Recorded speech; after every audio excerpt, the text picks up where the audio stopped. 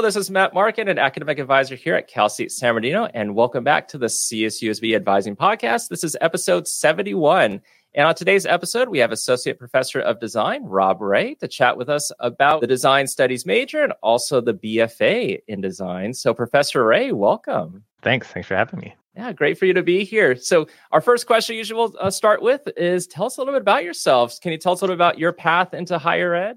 Sure. Yeah. I had a wobbly and strange path into higher education, I guess, like I think many people. I have always sort of been drawn to creativity and making things. And that led me into sort of two separate fields. One of them is a design and art making field, and the other one is a technology field. And what's kind of nice about design is there's a kind of wonderful synthesis that happens, I think, between technology and art making and creativity. And so design has become my home, and it feels pretty good. Though, like many people's paths, I think I didn't decide, when I was 7 years old or something, that I wanted to become a designer. It was something I kind of found my way into, I guess, just after experiencing things and making things and that kind of thing. And so, yeah, it feels good.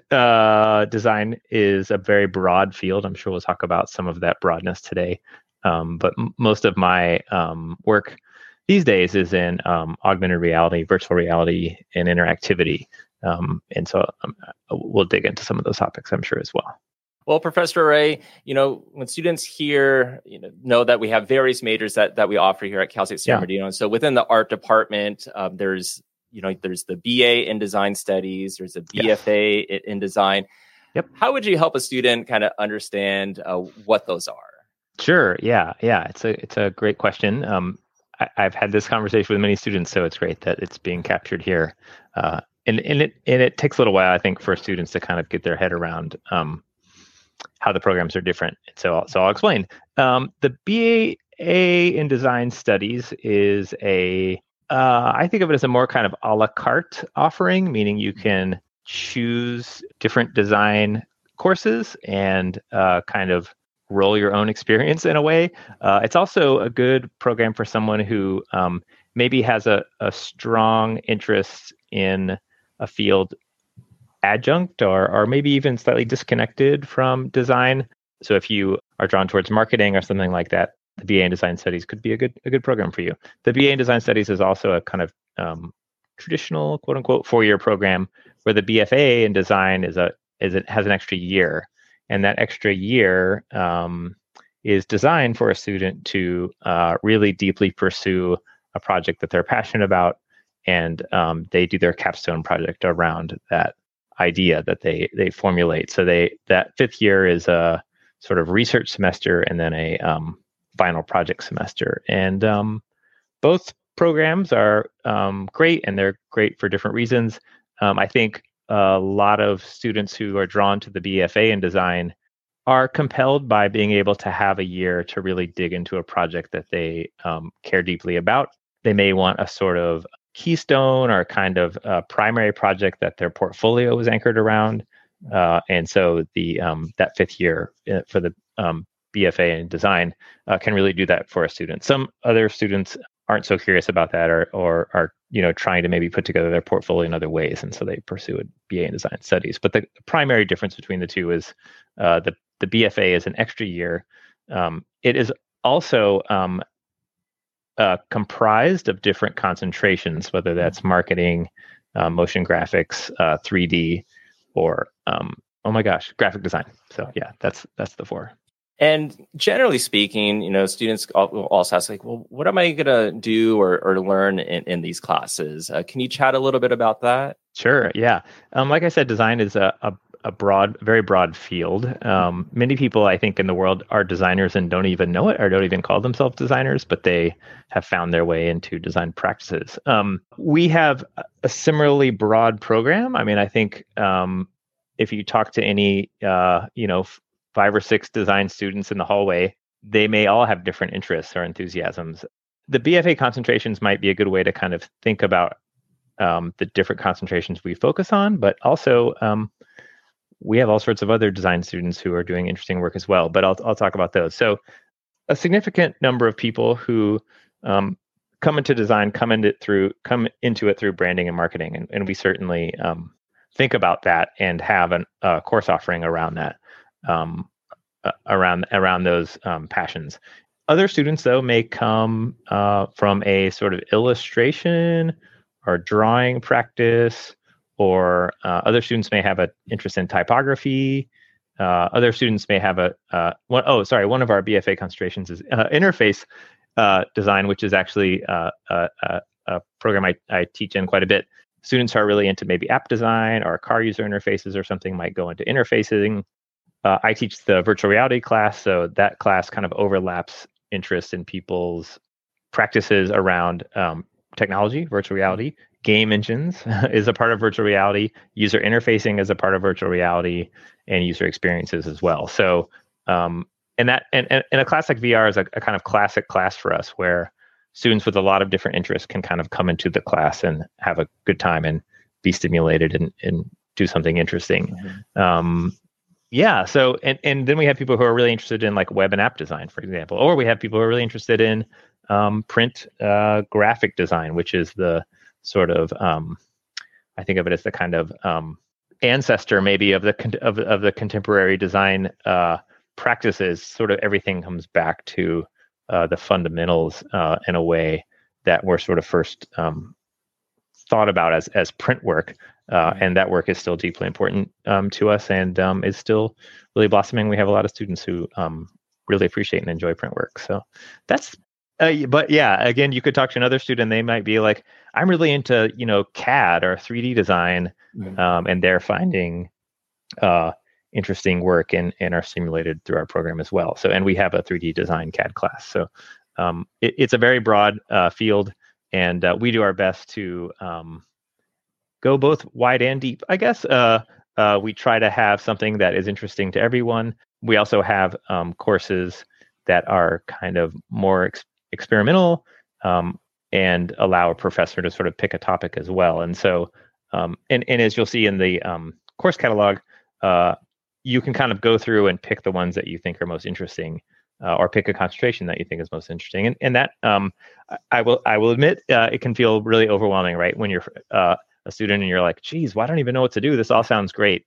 A thing that is, well, I try to think of this way as like, there's a lot to be excited about. And so one of the things that can really help is also just talking to a professor and being like, hey, I like this and this.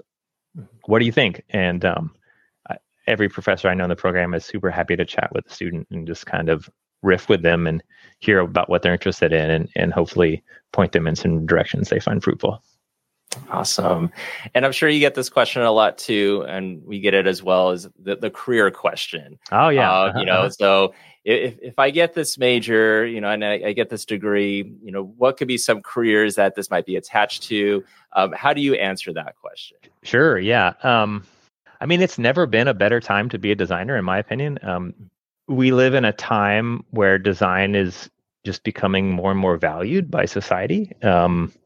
We've really seen user experience and user interfacing design kind of explode and kind of take over the field of design in a way. And a lot of that comes from software products kind of realizing like, hey, we really have to have a thoughtfulness and an elegance and a sort of care for the user, or a care for humans, right? Kind of embedded into our product. Otherwise, it's not very good and people won't like it and they won't pay for it, right? And so design is in a great place right now. There's a lot of care put into design. A lot of people are becoming more and more passionate about the practice. People are willing to pay for that work, which is, useful for all of us. We all need to eat. So I'm pretty excited about it. It's also a place where there's still a ton of creativity and also just a lot of experimentalism. Design has to change always with society as society changes, and so to enter the field of design is also just getting comfortable with things being different all the time, or changing, or moving, I guess is maybe a way I try to think about it rather than change. It's just moving around a lot. And what's cool about that is as a design student, there's plenty of room for you to think about what you want to do and just go for it. Just dive in, and you'll find collaborators and enthusiastic people that want to come along with you for the ride. And so that feels great for me, and I think most students find that enjoyable as well. Now, Professor Ray, do you find that there's misconceptions that one might have when they hear the design major, design studies? Yes, there are many. I'll say the biggest one, and it's kind of the funniest one, I guess, which is people ask they say well, I can't draw. It's like, that's totally okay. Drawing is a craft and a practice and an art making practice as well that can be great to have. I think of all the skills we have as designers is sort of like arrows in our quiver, right? And sometimes you want to take out the illustration arrow and fire that at the problem. Sometimes you want to take out the coding arrow, right, and fire that at the problem. Sometimes you want to learn how to be a good interviewer, a good conversationalist, right? Because the deeper you can connect to other people, the better your design work is going to be. And so the drawing one, though, is the one we get a lot. And certainly it is, if you do like to draw, design is a wonderful place for you, but don't let that stop you if you feel like I can't draw. I myself can't draw. So I enjoy drawing, but my drawings are never something that I sort of think of as a finished product. It's usually, I use it as a concepting tool for myself. I tend to gravitate more towards maybe 3D design tools, game engines, that kind of thing, to do my iteration and kind of design work in.